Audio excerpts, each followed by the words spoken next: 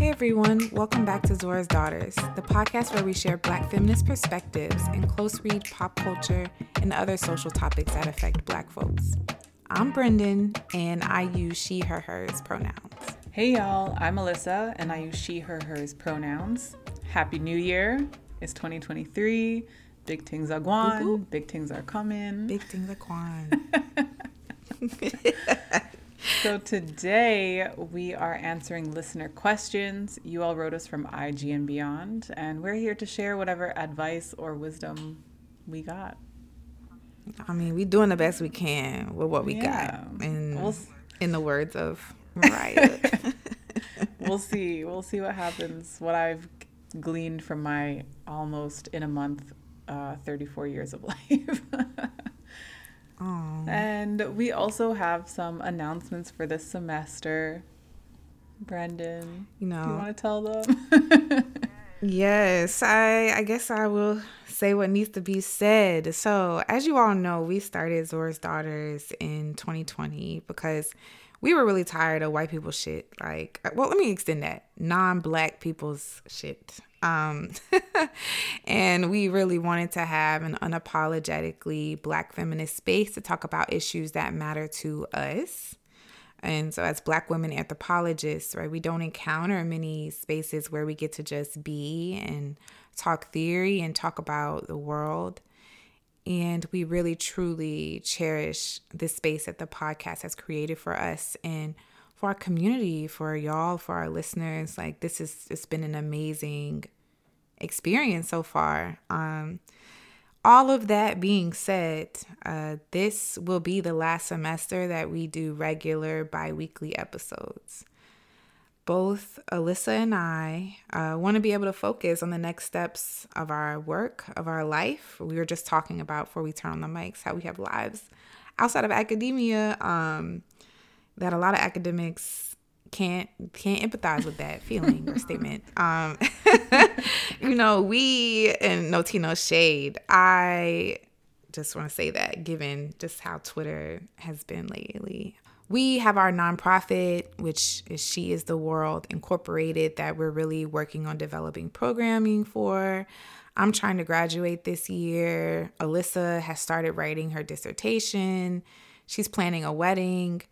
We're both going to be on the job market. So we decided that the best decision would be to end our regularly scheduled programming after this semester. Ooh, okay, when you actually said it, I mean, we've been talking about this for a while, but when you actually said it, it was like my heart clenched. I was like, I couldn't believe it. I feel a little, there's a little baby ass tear right here hanging out in the corner of my eye. But we don't want you all to feel like we took this lightly. We really went around and around on this decision. We were like, yes. And we were like, we're going to continue. And then it was, oh no, I'm not sure. Maybe we need to do something else. But then, we met all of these listeners and we were just so inspired and we wanted to continue.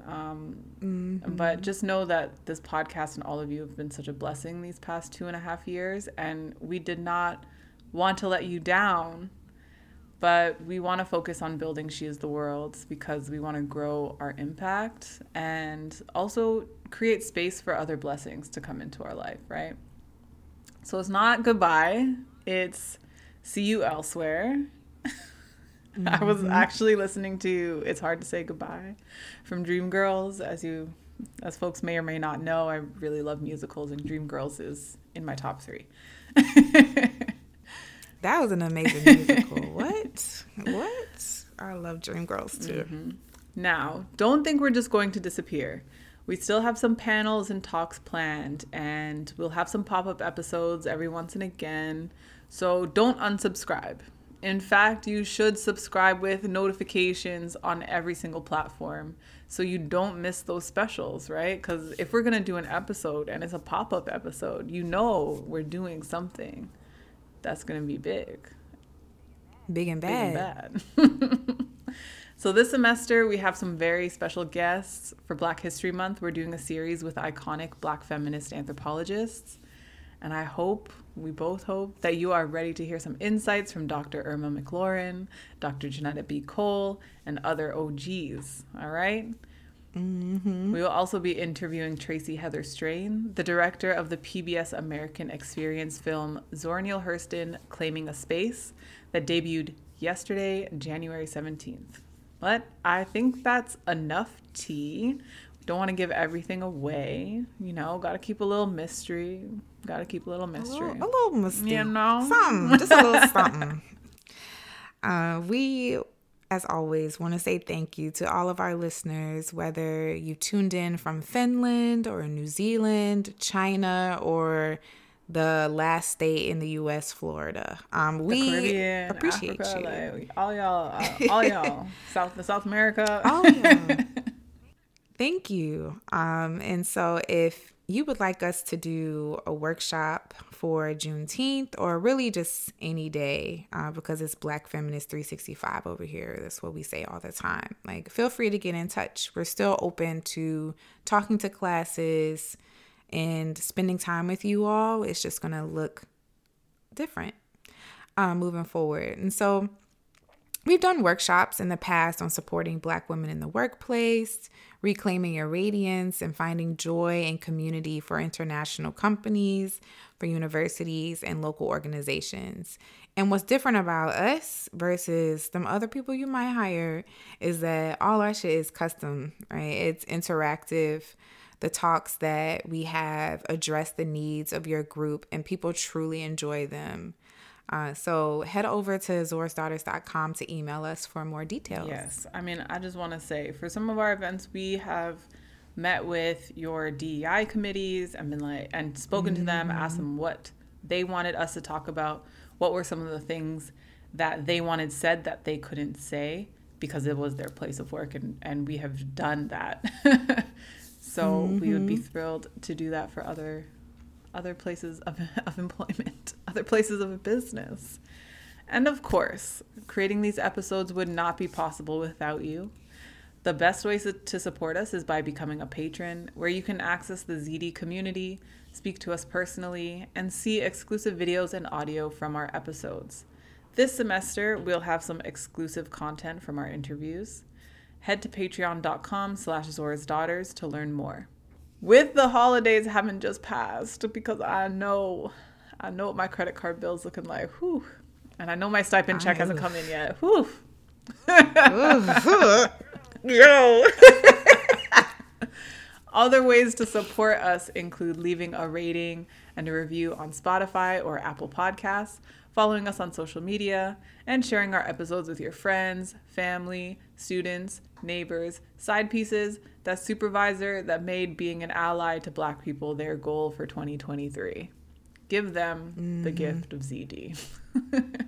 All right, without further ado, let's get into these questions. Yes, so we asked y'all to ask us anything, and I will say y'all delivered. We have some life questions. We have some academic questions. We have some musings, some philosophical questions, existential questions, and just some other shit to answer. So I'm excited about this. Yeah. It's not our usual Q&A. No, this is going to be good. And you know, as an Aquarius, I love some existential questions. So we may not get to all of them today, but we also have discussion sections as spaces for y'all to hang out with us and get your questions answered. And of course, if we do this again, we're gonna need more context, y'all. Like we said, we wanted the tea. We need the tea. Okay, can't just ask us one. Can't just give us the question straight like that. We need to know the context of what's going on. For real. What's going on in your really life? matters. Like, you know, we don't want to give you just vague answers. We want to know what's going on, what has led you to ask this question. It's good practice for writing research papers. All right, so should we start with question number 1 that we have? Yeah, so our social media assistant, Mia, organized these questions by theme. And so the first theme that we have is academic. And our first question is, what made you decide to pursue your PhD? Do you think it is a requirement for advancement? My answer is delayed adulthood. I think most people enter PhD programs for that reason. Maybe if they don't consciously know, subconsciously. I would say what made me decide to pursue. I was a high school science teacher. I thought that I was going to teach high school students forever. I thought that was going to be my career. I joined a national program that quote unquote trains teachers. It's horrible. I wouldn't advise for anyone to do it. But they sold me a lie that I was going to be doing social justice work as a teacher. And so I started in the end of August, and by the first week of October, I was like, absolutely the fuck not. I need to find something else to do. And I remembered how much I enjoyed doing my honors thesis project, how much I enjoyed reading and writing about Black women and their, and issues with sexual violence and trauma and all of these things. Shit that most people are like, ooh, you like reading about that? I'm like, yes. Did you know that X, Y, and Z? And, and I was like, well, how can I continue to do this and also stop being a teacher? And that is when I started learning about what it means to be a PhD. And as a first generation student, first person in my family to graduate from college, I had no clue that I didn't know what it took to become a professor or really do anything. So I had to learn how to do that and learn it's like a whole learning system to even get into a PhD program. Like there's a whole language and work ethic that you have to develop. And then once you get to your PhD program, there's a whole nother what do they call it? Hidden curriculum that you have to learn as well. I would say though, that if I could go back and change my mind, I probably would, because it's actually not a requirement to advance, but that depends on the kind of job that you want to have. If you want to be like a scientist, I know most scientists that's required to have a PhD, but if you're doing work in communities, most of the time, you don't need an advanced degree to do that. You just need to have the experience. And that is something that I wish I would have known before I started my program. What about you? So for me, the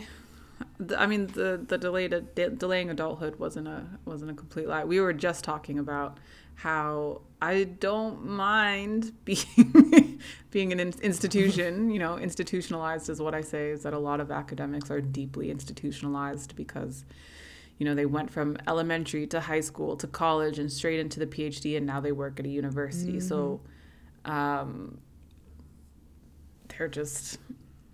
they've been within that system and have never been outside of it, which is why I think that Sayre's law is such a thing, because it really is the be-all, end-all of a lot of people's lives, even anthropologists who work on, quote-unquote, the real world. So so I wasn't entirely joking, having spent a few years out there, and I was like, wow, I'm tired of this. But I was working, I guess you could say. I was freelancing and I was doing travel writing and content marketing.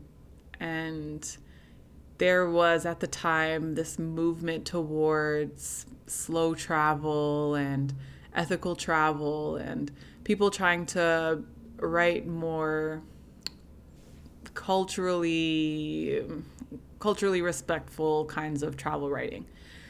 And I would still read those and feel like they were pretty shallow at best and harmful in many cases. So I was just kind of tired of the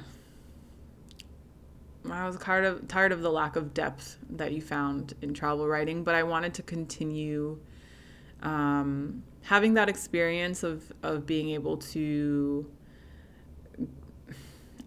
be able to ask questions about people's cultures and understand culture and write about them, but in ways where people were actually learning things and not just being entertained.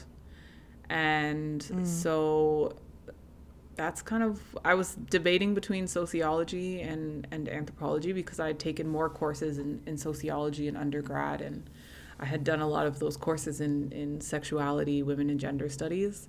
But in the end, I decided to go with anthropology because, as I've mentioned a few times on this podcast, one of the most impactful texts that I had read, that I found to be very insightful based on the experiences that I had had during my travels was an ethnography. And so that was why I decided to go with anthropology.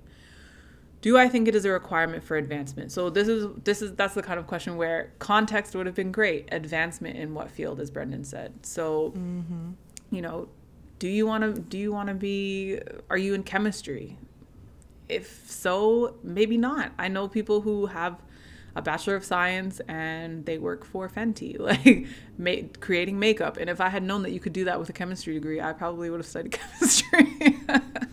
I've said that, like, if I could do my life over again, I think I would study chemistry because I loved organic chem. I was terrible at the like physical chemistry. Ugh. But equations and all that stuff, I loved it. Just don't get me talking about sigma bonds and all that stuff. Look, that's a part of a past life for me. Okay, pre-med, that was before I knew myself. So that is. That said, it does. So there's actually been research on this. In some cases, a PhD can hold you back because people will see you as overqualified, or they won't believe that they have the budget to pay you enough based on your degree. So they'll assume that you expect a higher salary that isn't in the budget for that role. So in some cases, it can actually hold you back. Of course, if you want to work for the government, if you want to work as, you know, as a statistician, or if you want to work in those kinds of like civil servant roles, I think that it's a good thing. It'll help you get up there in those pay scales. Same with, I'm not sure how it works in the States, but at least in Canada, if you're a teacher, then having a PhD will definitely bump you up in terms of pay scale. Depends on the state. Some states don't compensate for additional education. Like North Carolina, when I left teaching, got rid of the pay bump for people who got masters or PhDs. Wow. I mean, and when I was in high school, I had a biology teacher who had a PhD, and she was one of the best biology teachers I ever had. So, you know, don't feel like because you have a PhD, you have to work at a university. You know, you can have and do a lot of impactful work. I think a lot of PhDs also work in private schools, which is like you get that high school private school life where you have your summers off, and a lot of people they still do part-time research because they have that capacity, and they get paid really well, especially in places like New York. So I'm not closing the door to that one. Although anthropology, they're like, I went to a recruiting event once and they were like, don't know. They were like, yeah, private schools have a little bit more latitude with their electives, but anthropology, we don't know. We don't know anyone who's doing that. Okay, so. Y'all stop pretending like you wouldn't have me teaching social exactly. studies. Like, isn't there an SAT? Or what are they called? Because we didn't have to do SAT, so I don't know what they're called. They have subject exams, right? I'm pretty sure there's an SAT anthropology subject exam. So I feel like if that exists, then they should be hiring anthropology PhDs as teachers. Anyways, next question. How do you not get dissuaded about the contributions you may or may not make to your field of study? I guess get dissuaded, I'm going to assume that this is more about imposter syndrome than anything else. And honestly, imposter syndrome is something that I battle with, and something that I'm like actively like, how do I get this shit out of my thinking?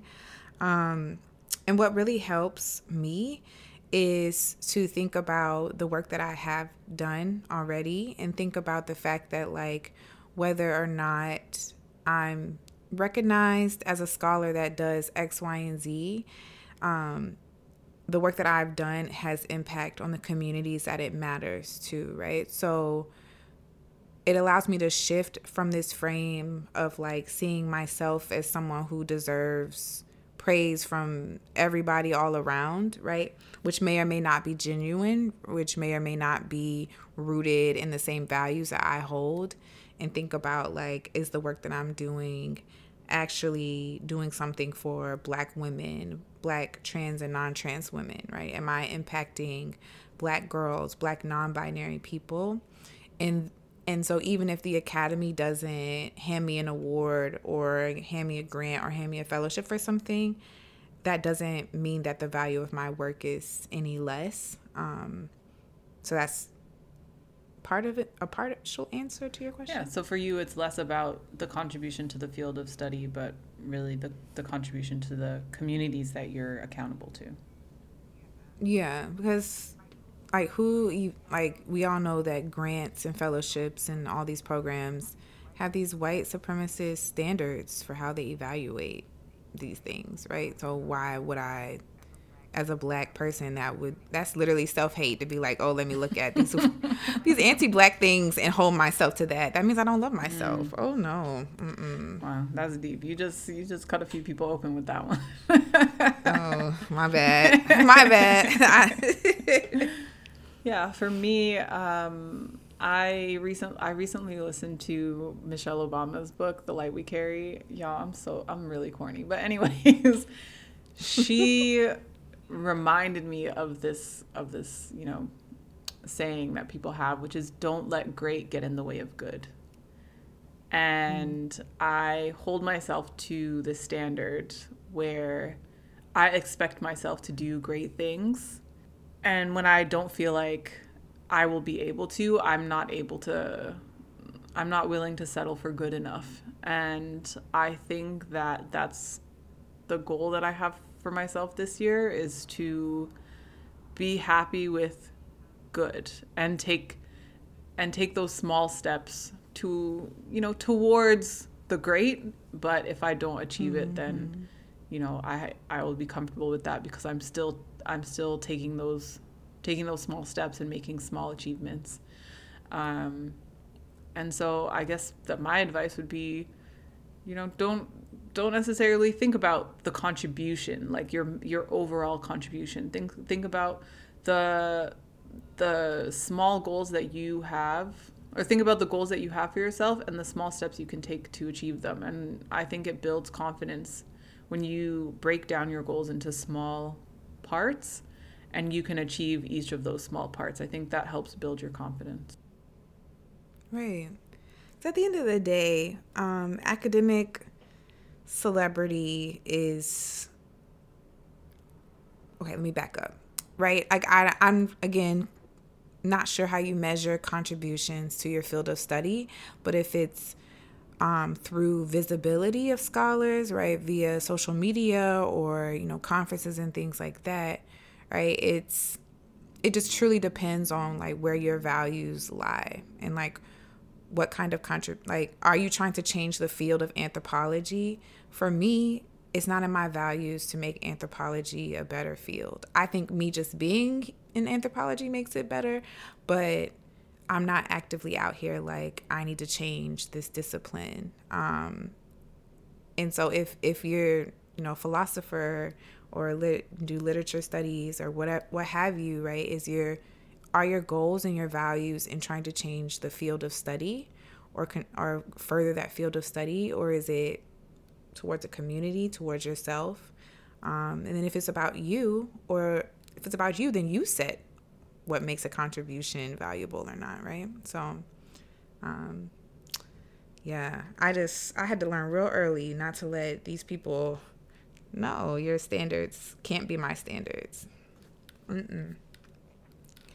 Let's see. In my program, to study and to focus, my white peers often use Adderall or similar stimulant medications to work well. I've never tried them and question whether stimulants will help me. I personally have not been diagnosed, but I do question my ability to work at a disadvantage from my peers. We don't know the long-term effects either. Have you all considered taking similar medications, and have you been in proximity to it? Yes, to both questions. I've considered taking similar medications. Have I been in proximity to it? Yes, of course. I went to a very competitive undergraduate program, or university in general, and where I did my master's. I mean, that's when it was really picking up, but it was more so among the undergrads. And I'm about to expose myself, but my brother, I'm also going to expose my brother. My brother was on Vyvanse, and I took one, but just to see what it was like, because I'm an anthropologist, y'all. I need to have experiences, okay? I like to try things. So I tried it. I didn't notice any difference, but I think with Vyvanse, you have to take it over an extended period. It has to build up in your system before you start actually feeling the effects.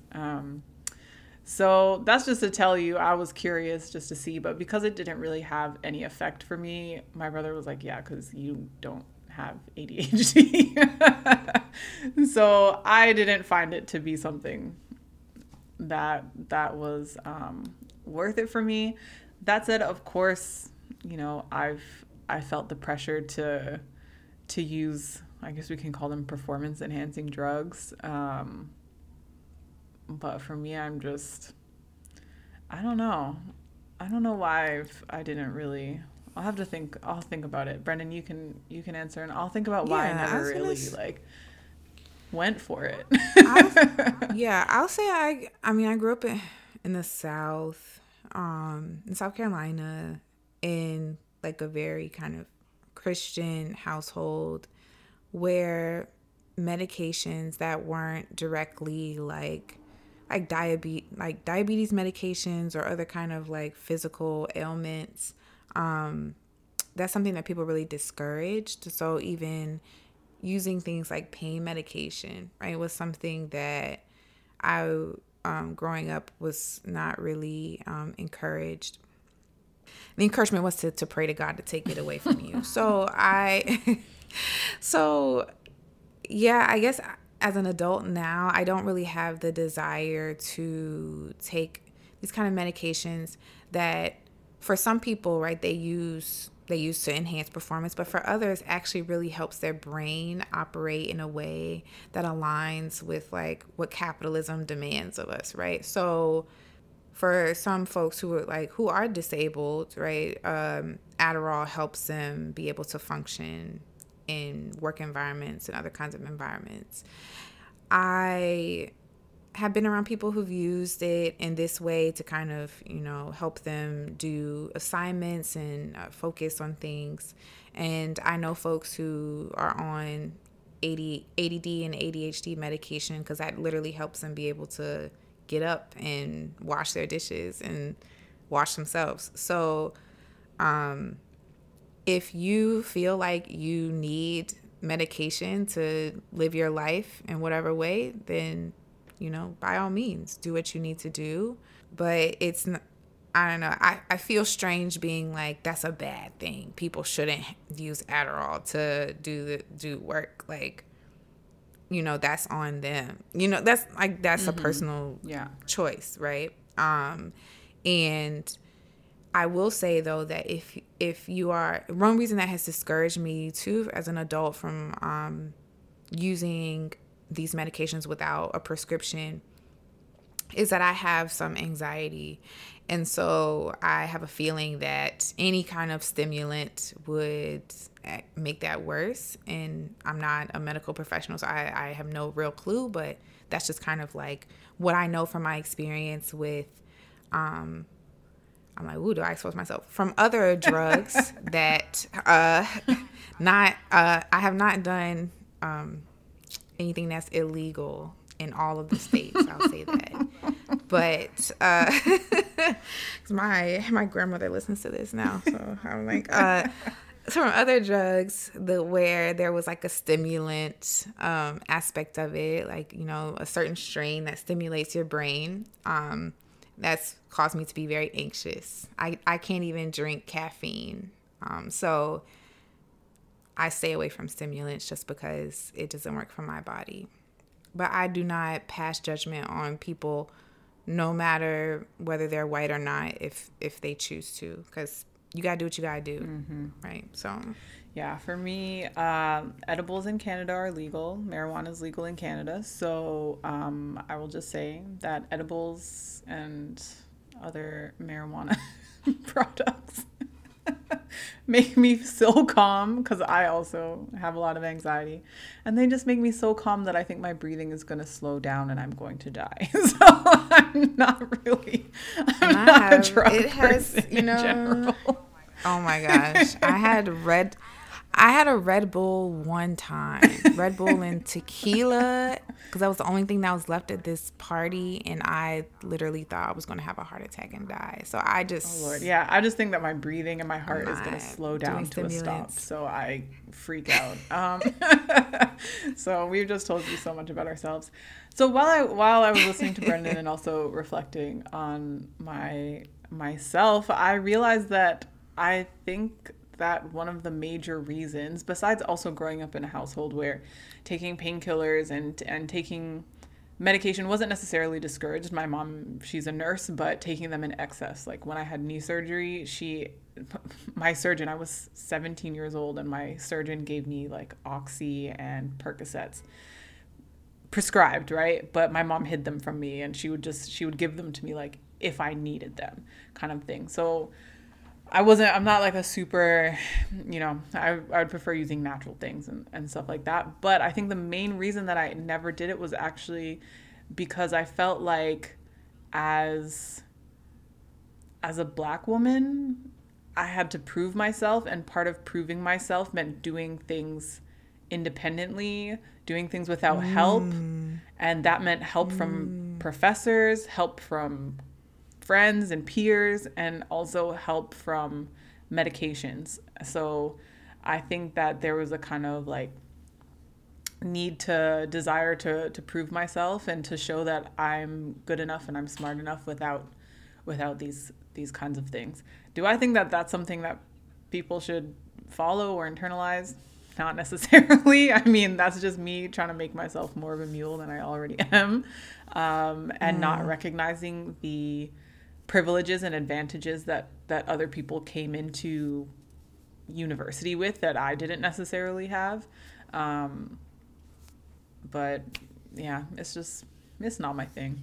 It's just not my thing. I'd rather, if I needed to write a paper, even when I was an undergrad and it was due at midnight or something, or it was due at 5 a.m. the next day, I would take like a 2-hour nap and write until 5 o'clock in the morning. Like I wasn't even like an all-nighter person or drinking a ton of coffee. I just, did what I had to do. And if it didn't work, then, it didn't work. I was also not an all-nighter person. I don't know. I always feel unusual when I tell people I cannot drink coffee, cannot do caffeine. I can't even do caffeinated tea.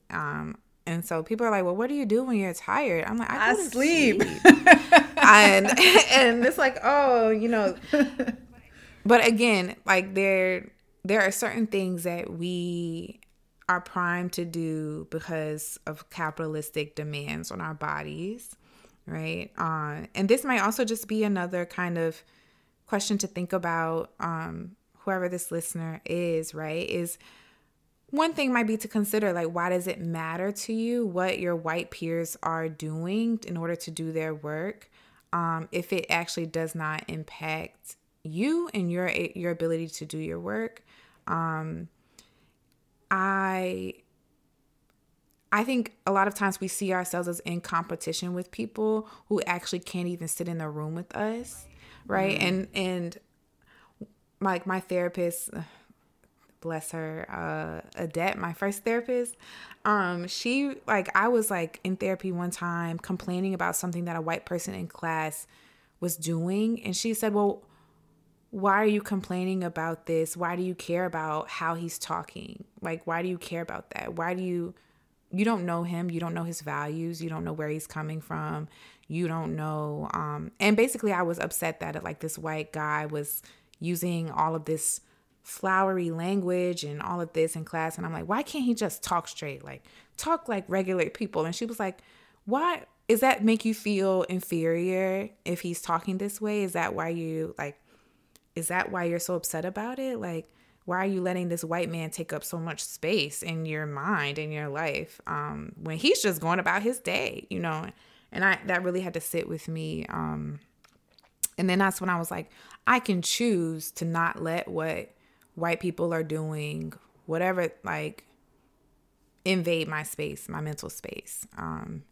And that's like it's helped me. It's definitely But helped I think me. what I'm reading from this letter is that the writer feels like they're not playing on the same playing field because their peers are using these drugs in order to enhance their focus and attention while completing their assignments. So I think that's what I'm reading here. Yeah, I mean, I can understand, but that means that you see yourself as in competition with them to complete these assignments, right? So like, I don't know the ins and outs of your graduate program, right? Like, is it a situation in which you're competing for in-house fellowships? And so I was assuming this was an undergrad, and we're thinking bell curve, and the students who do better, impact the students who don't do as well. That's just what I was making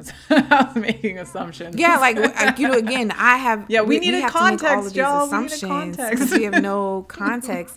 I'm just coming from the place of like, oh, like is it? Are you taking on an inferiority that's not there, right? Like if this is what they have to do their work, then let them do that. And if it's something that you feel like you need though, then meet your own needs. But sometimes what I've learned in my life is that sometimes I will just be like, why can't other people do this other thing? And it's like, no, like my life is not about trying to make other people live like me. It's about being able to be my best self and live my own best life. So yeah. But if it's a matter of like cheating or something like that, then that's a whole other that's a whole other honestly conversation. That's a whole nother conversation. I'll have to wait until I graduate to talk about that one. Mm-hmm. Okay, we're gonna go to the dating section now, and we have a really good letter with plenty of context, so this is very helpful. So nice. I'll read it. Dear Brendan and Alyssa, thank you for your incredible see, this person listens to podcasts, okay, and knows what listener letters are supposed to sound like. Thank you for your incredible podcast. It has been a lifeline for me as I grow in my Black feminist principles and practices. Since you said dating advice, I'd love to hear your thoughts on this. I'm a 29-year-old, straight, cis Black woman living in New York City. I met a man at a bar while I was out with some friends. He approached me and asked for my number. We went on a date and he asked me a lot of questions about myself and was generally a gentleman. We've been dating now for 6 months. On our first date, I told him I was looking for someone who was consistent, kind, generous, intelligent, and wanted to be a father and partner. For the first 4 months, this is what I saw. He was the perfect man for me. He would send me articles he was reading and seemed to share my politics. But recently, he's been distant and seems annoyed when I bring up topics like misogynoir against Megan Thee Stallion and things like that. I was starting to see a future with him, and now I'm worried I'm too much. Should I bring it up with him and risk him breaking up with me, or should I just see if things get better? Ooh, child. This context is helpful. I'll say all of that. And I would suggest looking at just the range of dating questions, that this person just look up what love bombing is. Not saying that that's the situation that you're in, but it definitely reads like a love bombing situation. And love bombing is when you meet someone and initially they're so effusive. They love on you so much. They give you gifts. They're complimenting you all the time, blah, blah, blah. And then over time, right, they withdraw that attention and energy. They shift, and the goal of it is for you to internalize, right, that shift and say, well, what's changed? What is it about me that makes this person not be the same person that they were? And this is a pattern that happens in relationships with people who may have like narcissistic traits as well. You're not too much, right? It literally could, and this is such an interesting framing too. Like, should I bring it up and risk him breaking up with me? If this person is causing you to feel like you are insufficient, then it's not someone that you need to be with. And this is coming from a girl who has, for most of my dating life, been abused by people. Like, if at any point your partner makes you feel like you are not enough, right, and this is a consistent feeling, then you don't got to worry about him breaking up with you. I actually watched a TikTok today of a therapist who was just like, you have to ask yourself, right? When someone that you are close to or intimate with is mistreating you, and that's a pattern of behavior, right? What does that say about your self-esteem that you're allowing someone to treat you this way? People with high self-esteem do not stay around people who mistreat them, right? And I'm talking about adults. I'm not talking about children, right? Who have no choice really about who they spend time with. And so, I would just encourage you to think about, how do you feel about this person now, right? It's not about how you used to feel around this person. It's about how they make you feel now. And if they don't make you feel good now, then it's okay to let the relationship go. And maybe you'll get back together. Maybe you won't, but at least you won't put up with mistreatment. Because most of the time things don't get better. Mm-hmm. And I honestly don't know a single person who's been in a long-term romantic relationship in which behavior shift in the first 6 months didn't indicate that it was going to end well, like at all. So, yeah. Mm-hmm. Yeah, I want to echo what Brendan said about love bombing. Also, know you're not too much. There's no such thing. He's not enough. Flip you it can't on handle it. You can't handle it. That's what we say. But I think what Brendan said just about covers it. One thing that I would say, and is just a more general piece of advice for dating, is I think you gave him the cheat code. You said, this is what I want. This is what I expect. And he was like, great, got it. I'm going to do that for a few months, getting them drugs, something like that. And now he's like, all right, well, I'm tired of hearing this black feminist crap now. Like, I'm over it. So for me, I think that what I try to tell people when they're dating is, don't just come out and say, this is everything that I want and everything that I expect from a relationship. I think that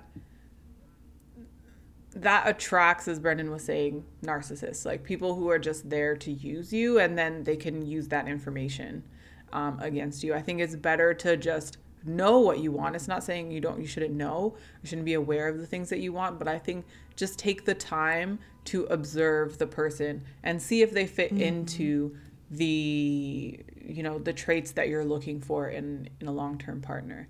And at the same time, be open to people who don't necessarily meet that criteria, or who offer something different that still makes you happy. I think with my fiance, at first I was kind of like, wow, he's great. I have so much fun with him, and, we have really great conversations, but I was kind of like, this isn't like, the serious, I didn't see it as something serious, because we just had so much fun, and I had a different idea of what it was that I wanted. And then it took, many months of us going back and forth. And finally my friend was just like, you guys need to just do this or be done with it. And so we did it, and look at where we are now.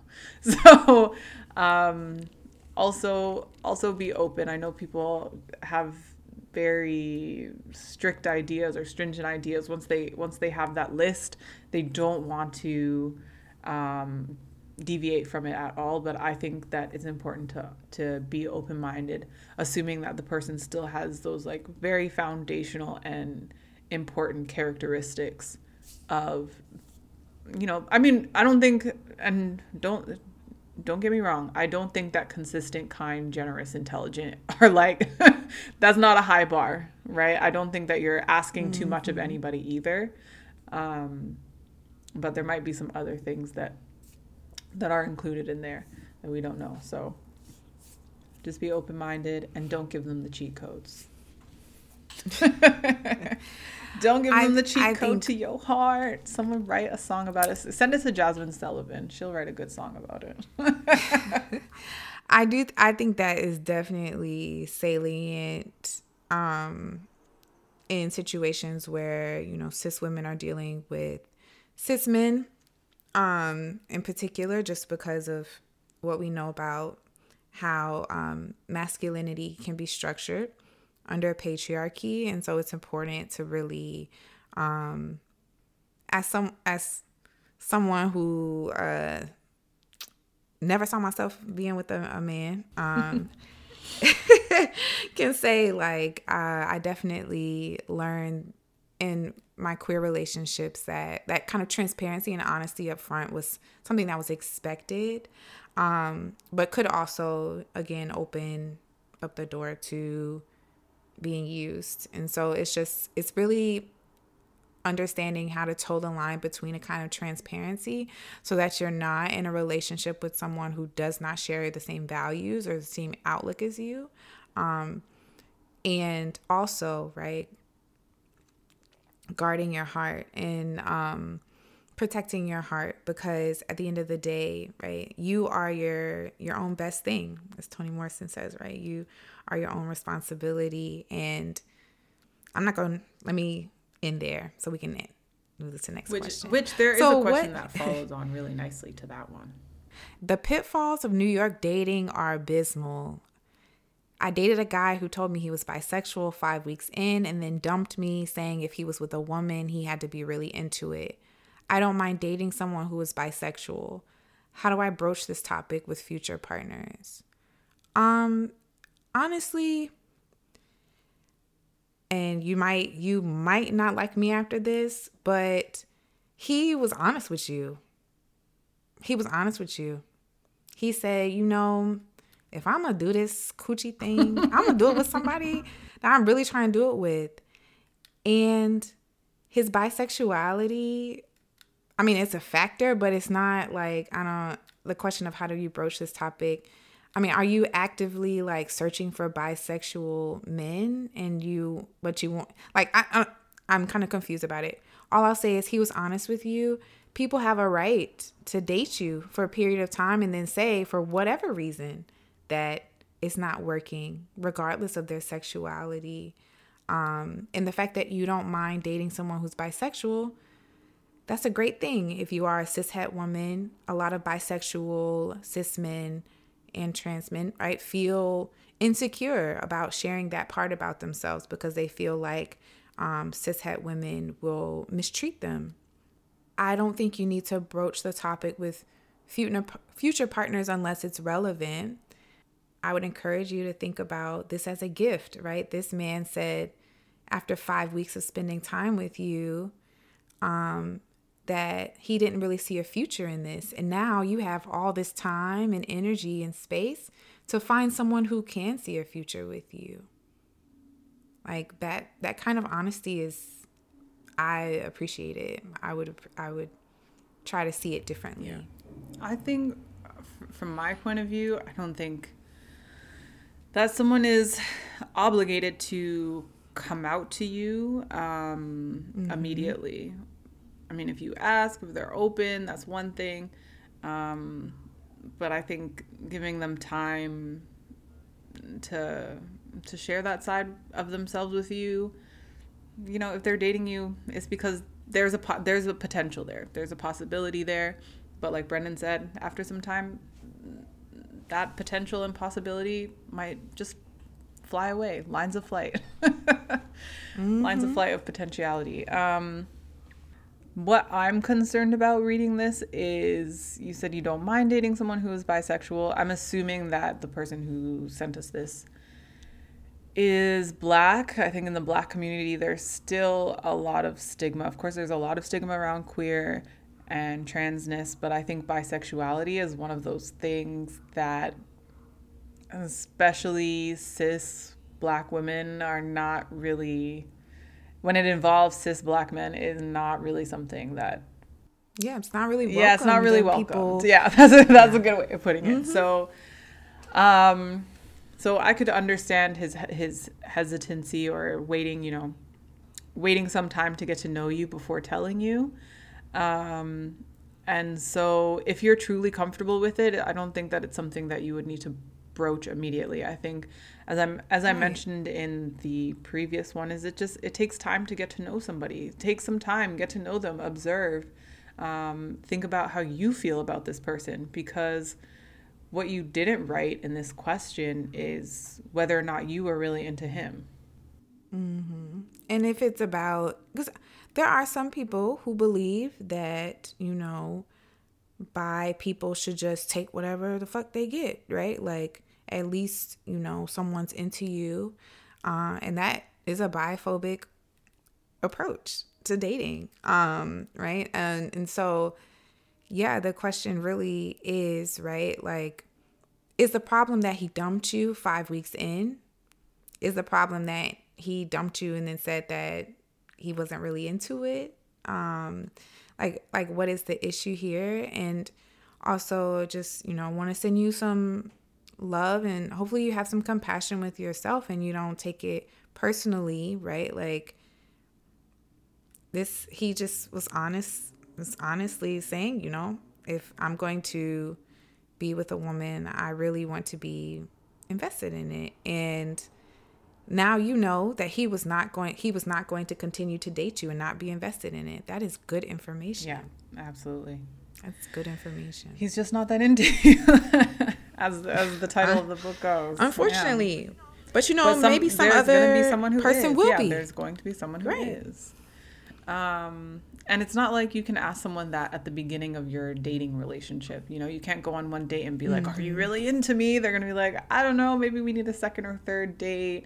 Maybe that second or third date takes a couple of weeks. And especially in New York, where people's social calendars are packed to the hilt, which is very irritating when you're trying to make friends. But there it is. So I think just take your time with people, and don't feel like 5 weeks is a lifetime. 5 weeks is a brief amount of time when you're getting to know somebody. That's literally like, what? Like, that might be the time between, I don't know. Like, that's monthly. Like, that's a month and a week. Like, that's not, that's. How long did it take for us to really become friends? My therapist, Alice, told me it takes 2 years to build a friendship.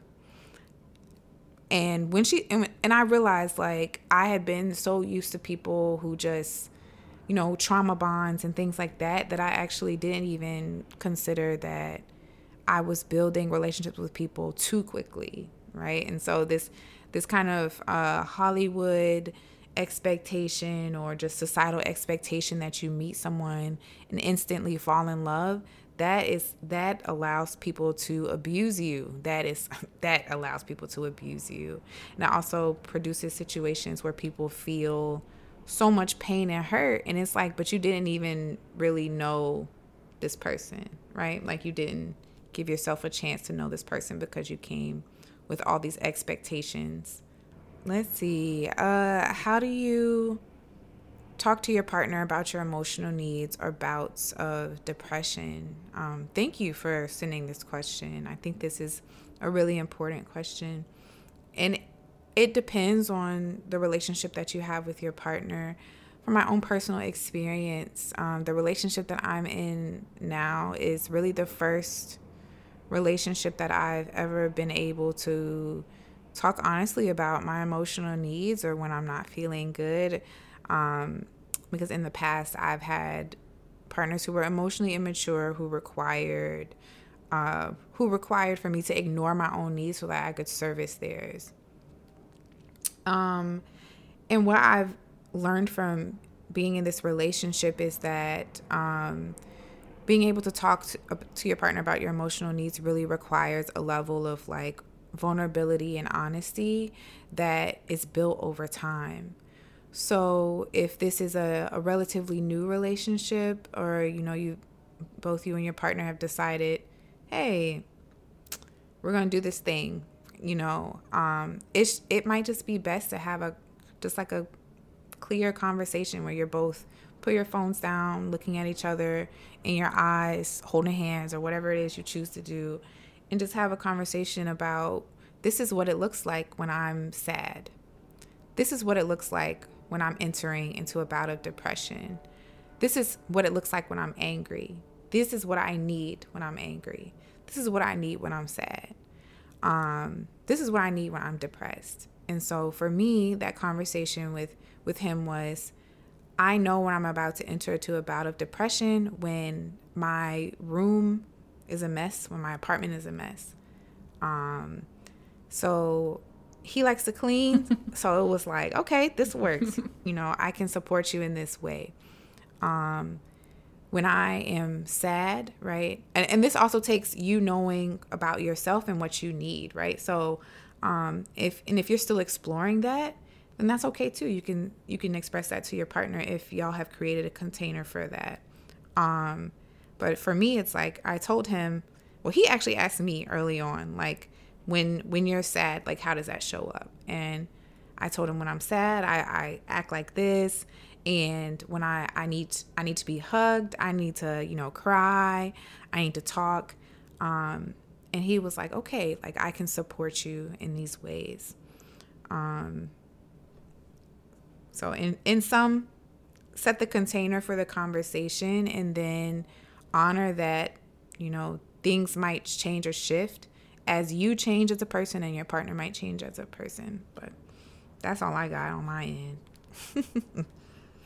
I'm still new to being able to talk about my feelings. So, I hear you on that one. I think one of, for me, for at least in my relationship, I would say that we have a couple strategies. For us, one of the things that was another reason that was like, of course this person is for me, is I love asking hypothetical questions, or sending random questions that I heard or came up with while I was listening to something else or reading something else. And so the way that we get conversations started sometimes is we might send an article, or be like, or just say, I was reading this thing and it kind of reminded me of the experience that I have when I'm upset, and it helped. And this is great if you're still exploring those feelings, as Brendan said. And it made me realize that these are the kinds of things that I need when I'm in this situation. And by sending that article, it opens the door, or by sending that podcast episode, it opens the door to a larger conversation where you can really talk about yourselves and your own experience. Other than that, I think Brendan covered it. Yeah, and I'm really, the question is, how do you talk? So I'm not going to try to figure out this other person. You were asking, how do I talk? Yes. So I feel like I answered your question. Yes. Okay, next question. My partner and me have been dating for 4 years. We recently discussed moving in with each other. Financial means are not an issue. I worry my partner will not propose marriage if we move in preemptively. What would be the big difference if we live together now versus as an engaged couple? How do I make clear that this next stage of our relationship requires a proposal?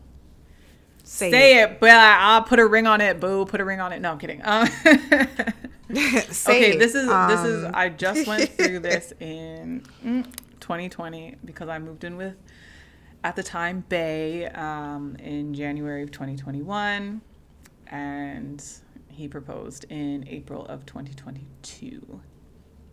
However, we did couples premarital counseling in late 2021. So, so we are kind of, messing up the timelines on these things. But what I would say is, for us, I wanted to spend more time with him, to have that experience of living together, seeing if our lives gel, mesh well. Because him coming over every now and again, on the weekend, spending the weekend and all of that kind of stuff, it's like, yeah, maybe it's the same, but it's not really the same. It's not the same because it's not the same. You're in their space, they're in your space, and it doesn't really. It feels different, and it's experienced differently because in the end, that place is your responsibility. The rent is your responsibility, or the rent is their responsibility, etc. So there is absolutely a big difference in terms of, you have to figure out how are you going to share household duties, share the chores. How are you going to handle finances? Are you going to split everything evenly? Are you going to split things proportionally based on your income? Are you going to have a joint account?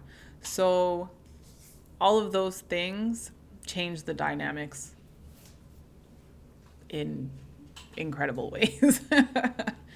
But if you're feeling like, I think one thing that you have to make clear is that the move-in is not a trial period. It's not a right. trial marriage. You're saying, if we're moving in together, it's because you see me as someone that you want to marry.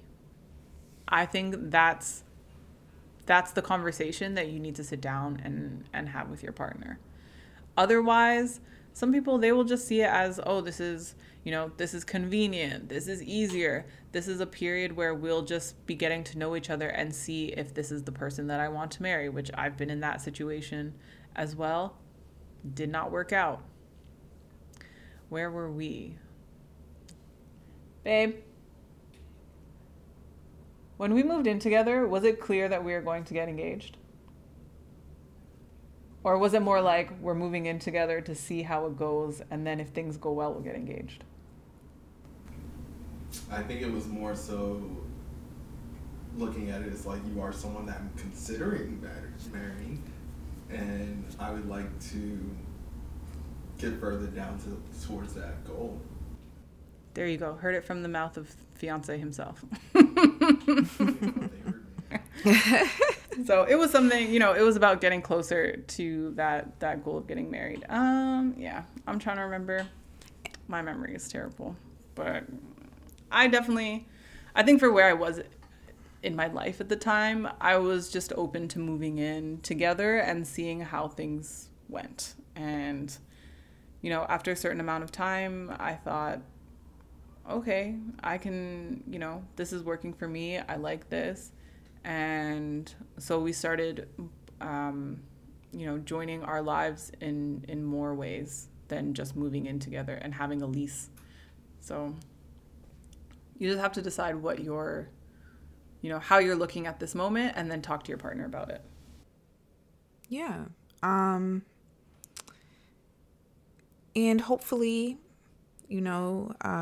marriage is something that your partner also values, right? And yeah, just seeing like where you all see the relationship going. And then also understanding within yourself, right?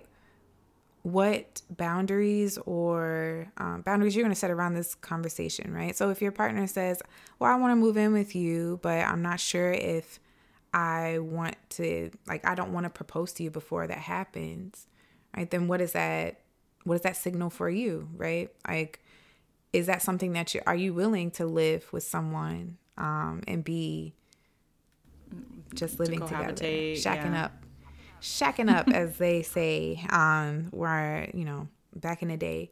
But also, this is one of those things where I first read the question and I was like, it's not 1967. Like, it's not like back in the day where they used to say, close your legs or else you're not going to meet someone, or don't live with him unless, he's going to get too comfortable. Why buy the cow when you can get the milk for free?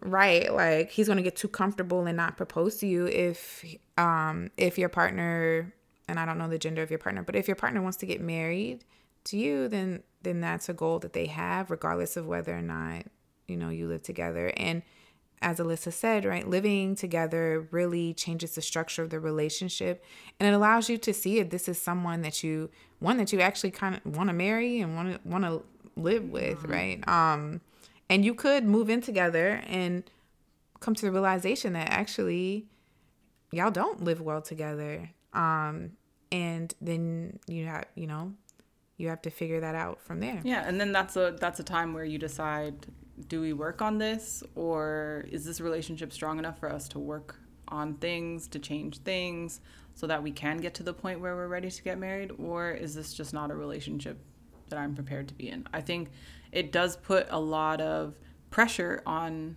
the relationship, not necessarily to get married, but just to see how you work together as a partner. The biggest danger is that you just slide into getting married because that's what's expected after you move in together. But if you're thinking about your expectations and make sure you're clear on what those are, and you're evaluating how things are going as it's happening, then I think moving in together can be a good thing. Of course, there is evidence that couples who live together before getting married, they have higher rates of divorce.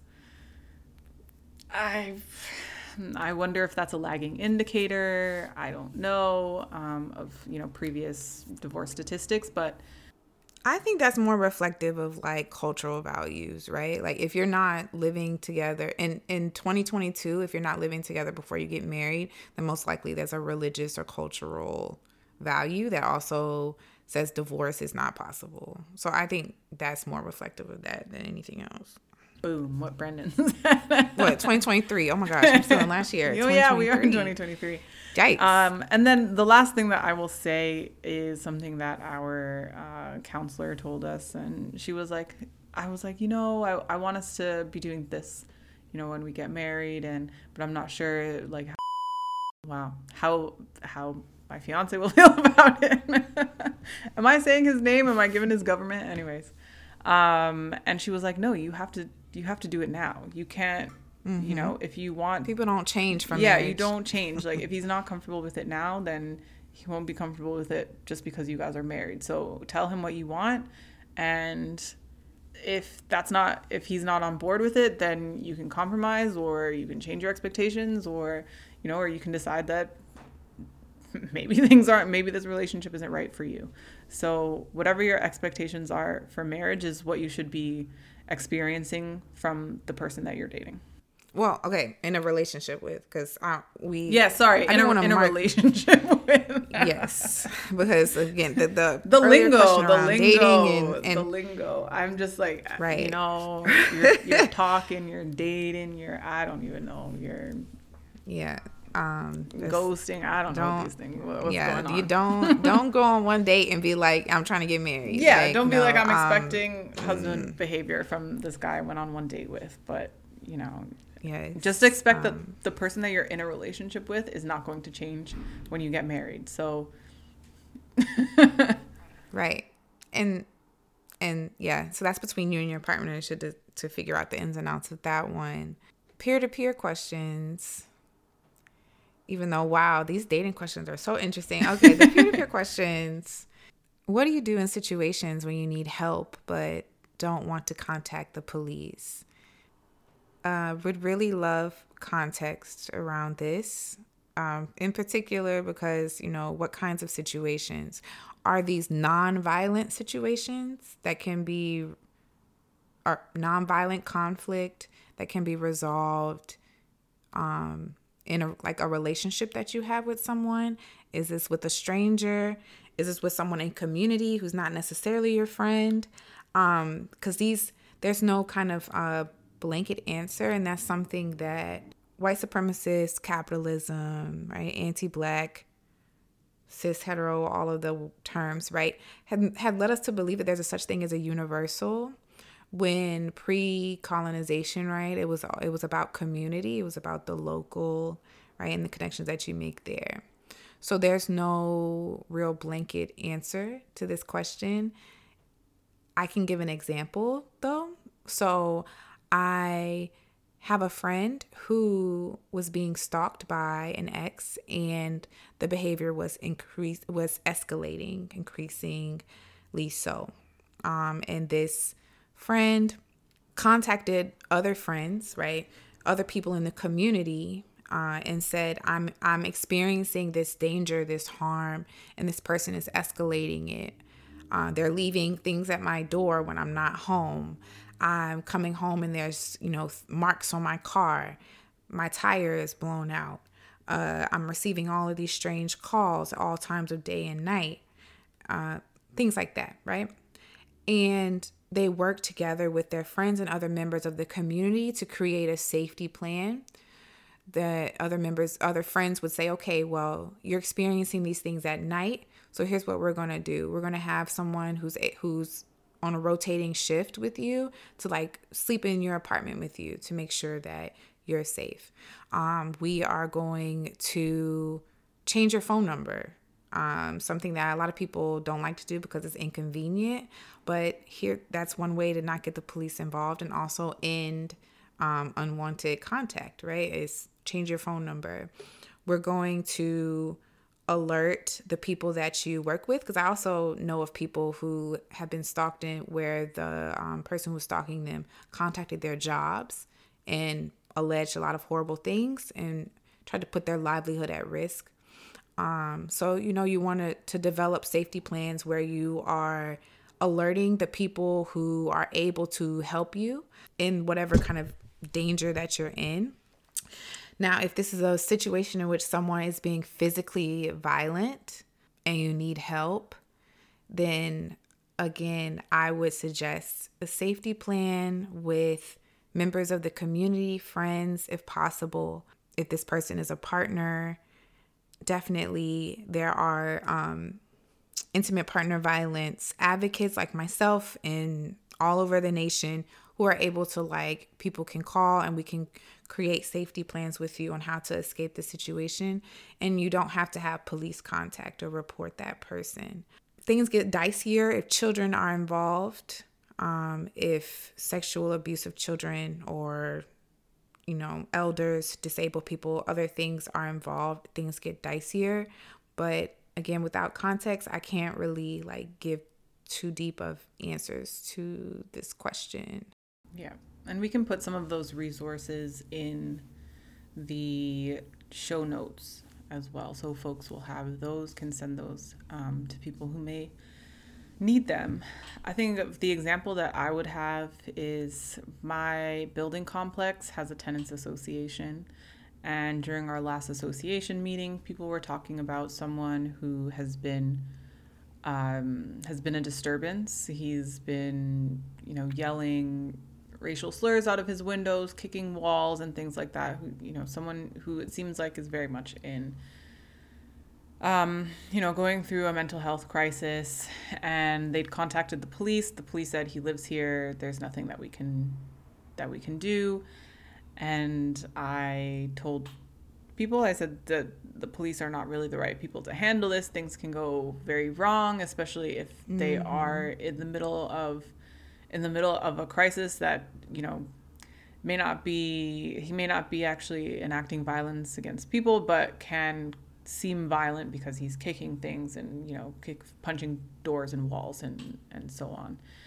And nobody had actually gone to speak with him, except I think there was one man who lived, down the hall from him, but nobody had actually checked on him or gone to see if there was anything that he could need. And so in that instance, New York City does have a mental health crisis hotline, which of course, keeping in mind that this is still within the bounds of state capture and and policing, just not necessarily with the guns. But folks like that are trained to service people who are going through experiences like that. So I think looking for other resources, as Brendan mentioned, that don't involve the police, because a lot of places do have them, and making use of those. And of course, being a fellow community member, I mean, this is your neighbor, and nobody checked on him. Nobody's gone to say, do you have any family that we could call? Or do you, are there friends, or do you have a doctor or something, Instead, people were just afraid. And I think fear is one of the things that one of the emotions that leads us into a lot of trouble and danger. So get to know your neighbors. Get to know folks. Get to know your neighbors. Yeah. And like the thing with abolition, right, is people say, well, now all of a sudden abolition is a hot thing, and it's all about love and blah blah blah. But no, it's actually a call to responsibility, right? It's a call to move outside of the capitalist frame of the individual and say that my life is not necessarily any more like important or special than someone else's, right? And so that means that for my life to be good, it's dependent on like how good my neighbor or my community member, right? How I fashion my community is too. And so that's something important to remember. If these are situations where you are experiencing physical danger, the best thing to do is to figure out how can I immediately deal with the physical danger? Can I move away from it, shut the door, whatever? Are there people that I can call in my community to assist me? And what are ways that I can pull my community into keeping us all safe? And we're definitely going to put resources in so that folks can, because we really have to start building these skills, because there's going to be a world without police one day, right? So we have to start building these skills. Since we're talking about abolition, we'll go to a similar question. We all loved when DaBaby and Andrew Tate were sentenced. I think Andrew Tate was arrested, and then what's his name? The short guy. The short Canadian. Yeah, I was like, DaBaby. I'm not sure if it's DaBaby. DaBaby, are you talking about Daystar Peterson? Yeah, I think this person meant Tory Lanez. So Tory Lanez, Daystar Peterson. Daystar Peterson. Which is hilarious, because I've been seeing Daystar everywhere, like Daystar Moving Company, Daystar this. Anyways, it's just been in my thing. So anyways, we all loved when what this person meant was Daystar, who was charged, tried, and convicted, and Andrew Tate has been arrested. How can we as a community balance abolition and necessity for community protection? I'm going to give this one to Brennan, because she recently wrote an essay that speaks very eloquently about this very subject. I guess I did. I was like, I guess I could answer this question. First of all, the question that I saw this, I was like, we need to disentangle who is we. Who is we that all loved when Daystar and Andrew Tate. I didn't even know who Andrew Tate was until I saw it on Twitter, and I was like, why are people talking about this white man? And then I saw someone actually who was not black say that he was a black man and tried to make it some kind of anti-blackness thing. Oh Lord. And again, but the women that were primarily affected by Andrew Tate's violence were non-black women, right? And so again, the question is, who is we as a community?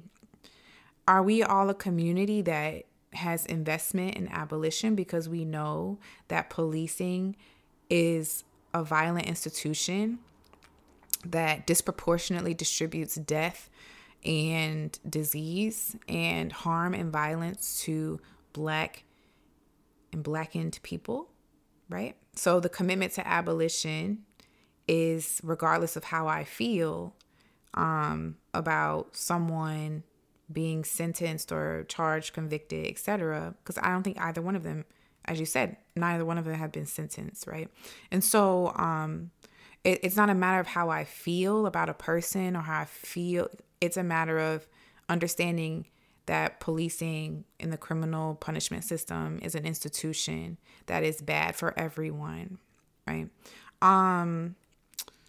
So balancing abolition with the necessity for community protection. Protection in this essay that Alyssa talked about, right? I'll link it in the notes. Don't worry, y'all. I talk about protection, right? I think we also need to really interrogate our relationship with that, right? Why is it that we feel like we need to turn to other people to protect us, right? And I'm talking about adults, not children in this instance, right? Protection is a relationship that is established through patriarchy specifically, right? Where we are asked to turn to people who harm us and say, hey, can you keep us safe from this other kind of harm, right?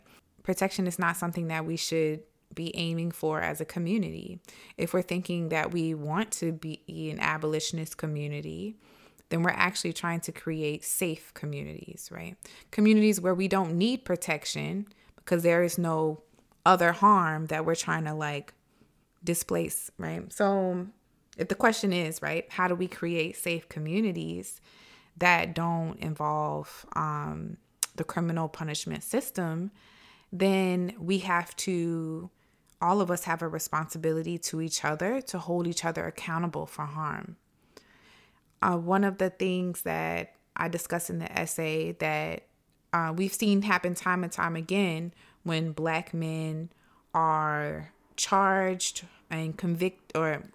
with particularly sexually violent or gender violent offenses, right? There is this kind of callback to the 19th and 20th century lynching, right? They're trying to lynch him, or there's, this generational trauma of our communities being ravished by white violence, right? Where they would come and point to a boy and say, this boy looked at this woman wrong and now he's dead, right? Or they would come and point to a young girl child, right? Or a woman, right? And say that they were involved in some kind of quote unquote illegal activity and then string them up.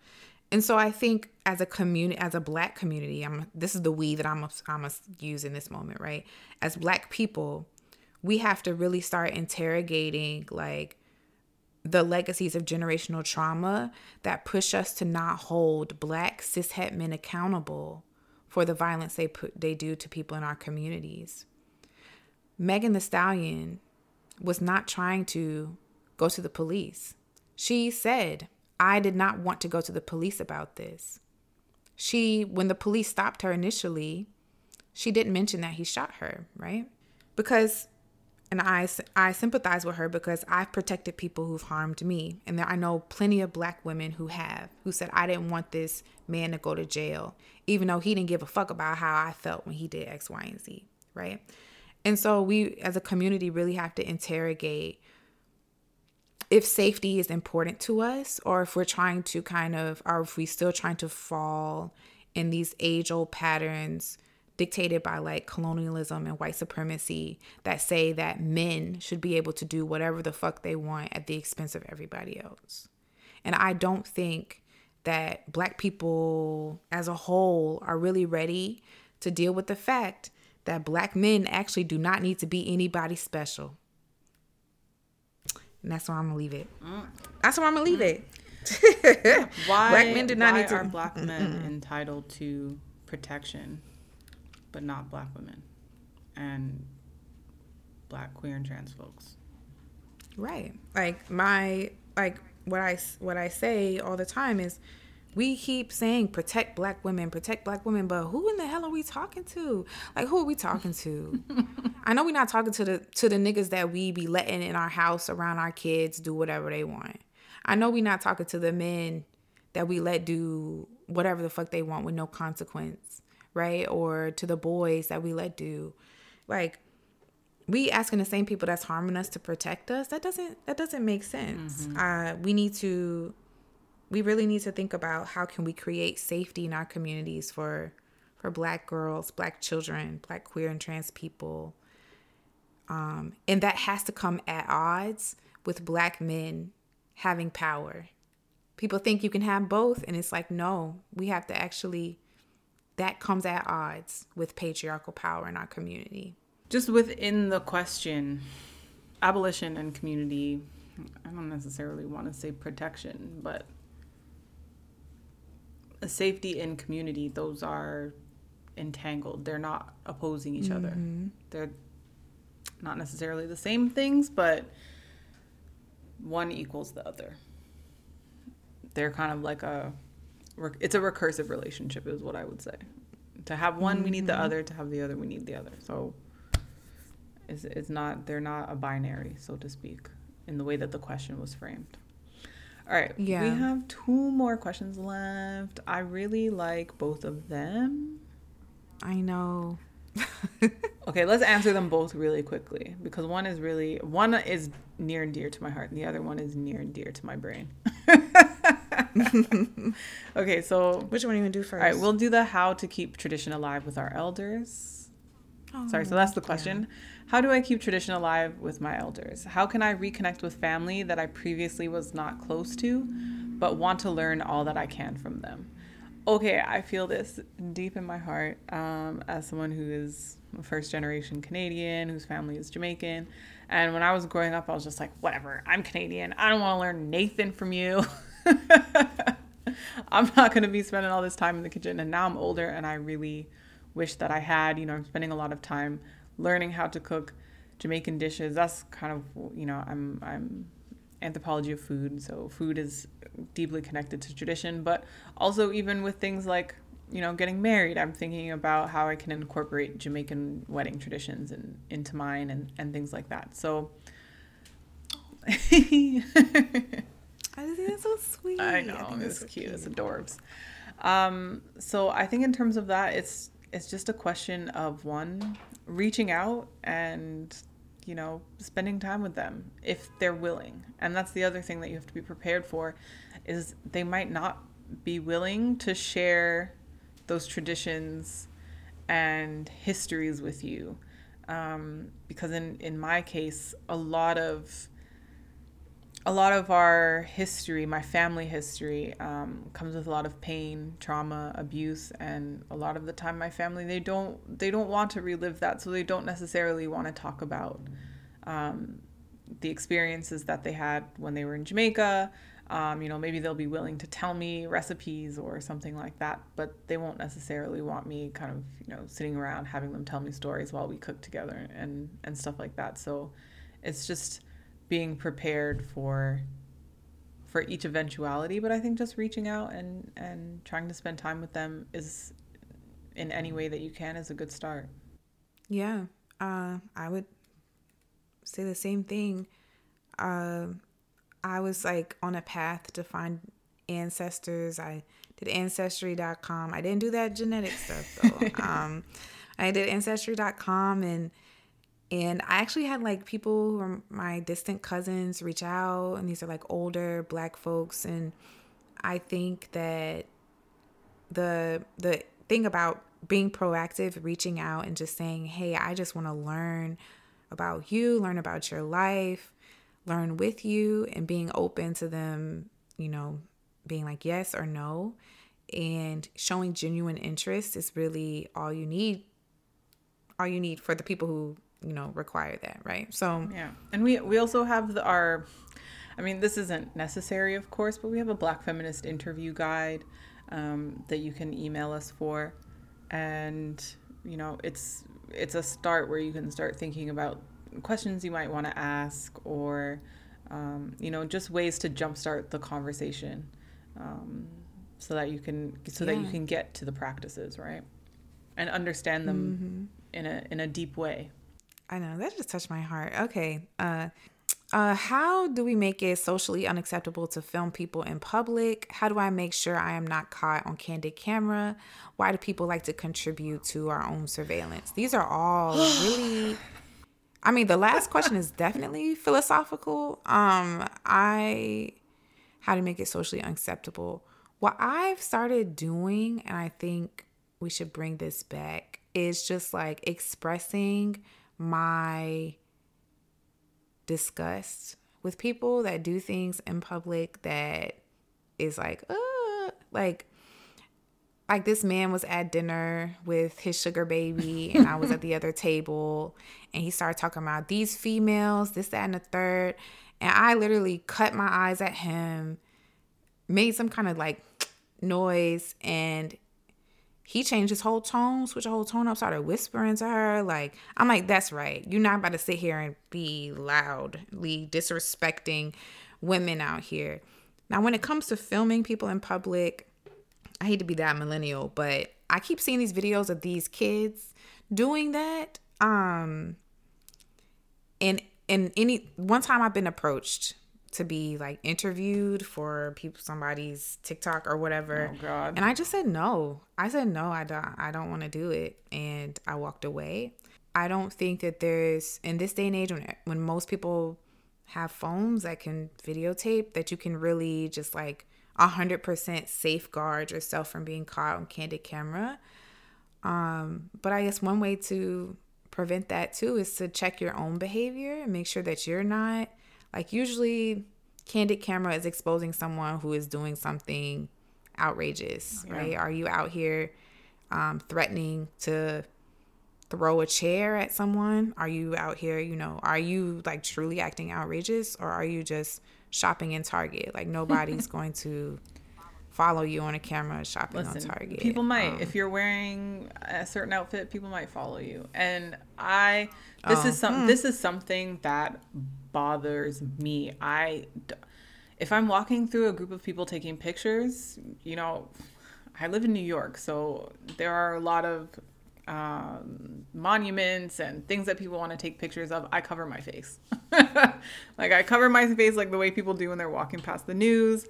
I avoid being in people's like camera range as much as I can. I absolutely do not like it. I don't want people having random people, strangers, having photos of me. I don't like when people take photos of me on their phones. If I don't know them, I mean, if we're friends, that's fine.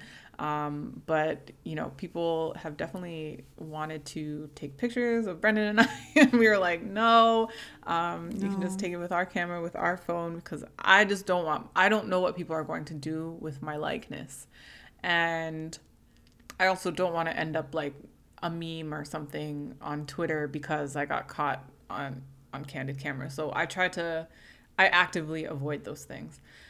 I also couldn't sleep last night, so I watched Coded Bias, which is a documentary on Netflix, which is about technology. And one of the things that they talk about is how we are contributing to our own surveillance by posting all of these photos, by liking all of these posts, and being so active on social media, sharing all of this information about ourselves to the point where some of these algorithms know us better than we know ourselves. One of the things that my friends and stuff will text me about is they'll say, wow, I was just talking about a trip to Vegas. And now I'm getting all of these. I haven't searched it. I haven't done anything, but now I'm getting these ads for Vegas. How would they know that I'm looking to go to Vegas?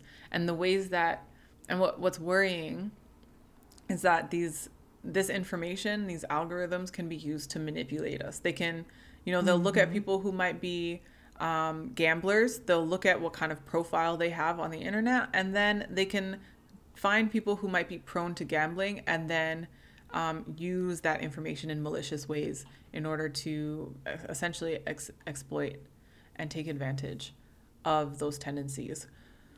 So why do people like to contribute? I don't think that people are as aware of the dangers of it as they are, the joy, the pleasure, the fun. That's what those apps do, is they make it fun for us to share our information with the world. And I don't think that people are we're not informed. People are just generally not informed about privacy. People think privacy is just like what's in my home, that nobody's taking pictures of me in my home and things like that. But privacy is also biometric data. It's also biological data, like your DNA, your face itself. It is something that has information that can be used to identify you against certain databases and can be used against you. So why do people like it? I don't think they necessarily like it. I think that they're just not aware, unfortunately. So Yeah. It's not a charity, but I think it's like an advocacy group called Big Brother Watch in the UK. I'm not sure. I'm sure that there are similar organizations here in the US, but, getting started with those resources and becoming an advocate, letting people know the ways that surveillance images can be used against them, is probably a really big start. I remember that it used to be you weren't supposed to take pictures of strangers, and I remember asking why can't you take pictures of people, at the mall or something, which is in public. And I remember the answer that someone gave me was like, they could be a political refugee or something, and someone might see that photo on the internet, and now they'll know where they are and they'll be able to track them down and, stuff like that. This was when I was 9 or 10, so I don't remember who told me that, but that's something that has stayed with me for a long time, is that just your face, even your profile and a generalized location can help people track you. And that's why I'm a little bit freaked out by the whole thing, even though I'm not running from anyone, but whatever, you don't know.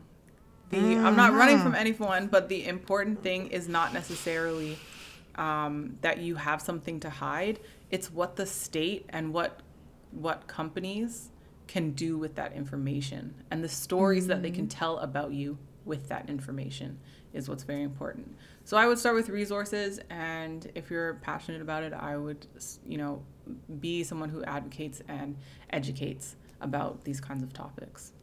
Yeah, and to shortly say something else is like, it's socially acceptable to do it because people consume the content, right? People are making money off of it. So until everyone gets on the do not film me, I don't want to be, in your TikTok, I don't want to be in your IG reel, I don't want to be on your YouTube video, until being famous and being rich is no longer a goal that people have, I don't know if we can make it socially unacceptable, but we can, as you said, educate ourselves and at least start that wave, like, of being like, you actually don't have to submit to this, Just in case folks don't have Netflix or don't want to watch this doc, although they should. And I will put some of the books and information that was shared in that film as well. One of the things that I learned is that we often think that rich people get technology first, but actually a lot of these kind of technologies are used in poor communities and in communities where there are a lot of people of color, where there's no expectations that your rights will be respected. So a lot of surveillance technology is, of course, used, trained in poor Black, poor communities of color. So it's not just a technology issue. This is also a race. There's also a class. This is a social justice issue, the question of surveillance. So get educated, y'all. All right. Well, on that note, wow, we've gone an hour and 45 just about. So that is all we have for you today. Let us know if you enjoyed this episode, if you would like us to do this kind of Q&A listener letter with more context, please, more often. If you'd like to see us do this for Patreon, you can send us questions where you'd like our advice, and we'll respond as best we can. Thank you all for listening. This episode was produced by Alyssa James and Brendan Tynes and distributed in partnership with the American Anthropological Association. This season of the podcast is generously funded by a grant from the Arts and Science Graduate Council, the Heyman Center Public Humanities Graduate Fellowship, and donations from listeners just like you. Thank you all for your support. If you like this episode, please share it via social media, WhatsApp, that telephone, Nokia phone that's never going to go away. Yes, and not as easy to surveil. Okay. Guess you that brick phone. Yes. Bring back the brick phone. We would love to hear what you have to say about this episode. So be sure to follow us on Instagram at Zora's Daughters and on Twitter at Zora's_daughters. And for transcripts, syllabi, and information on how to cite us or become a patron to access exclusive content, visit our website, zorasdaughters.com. Last but not least, remember to be kind to yourselves. Bye. Bye.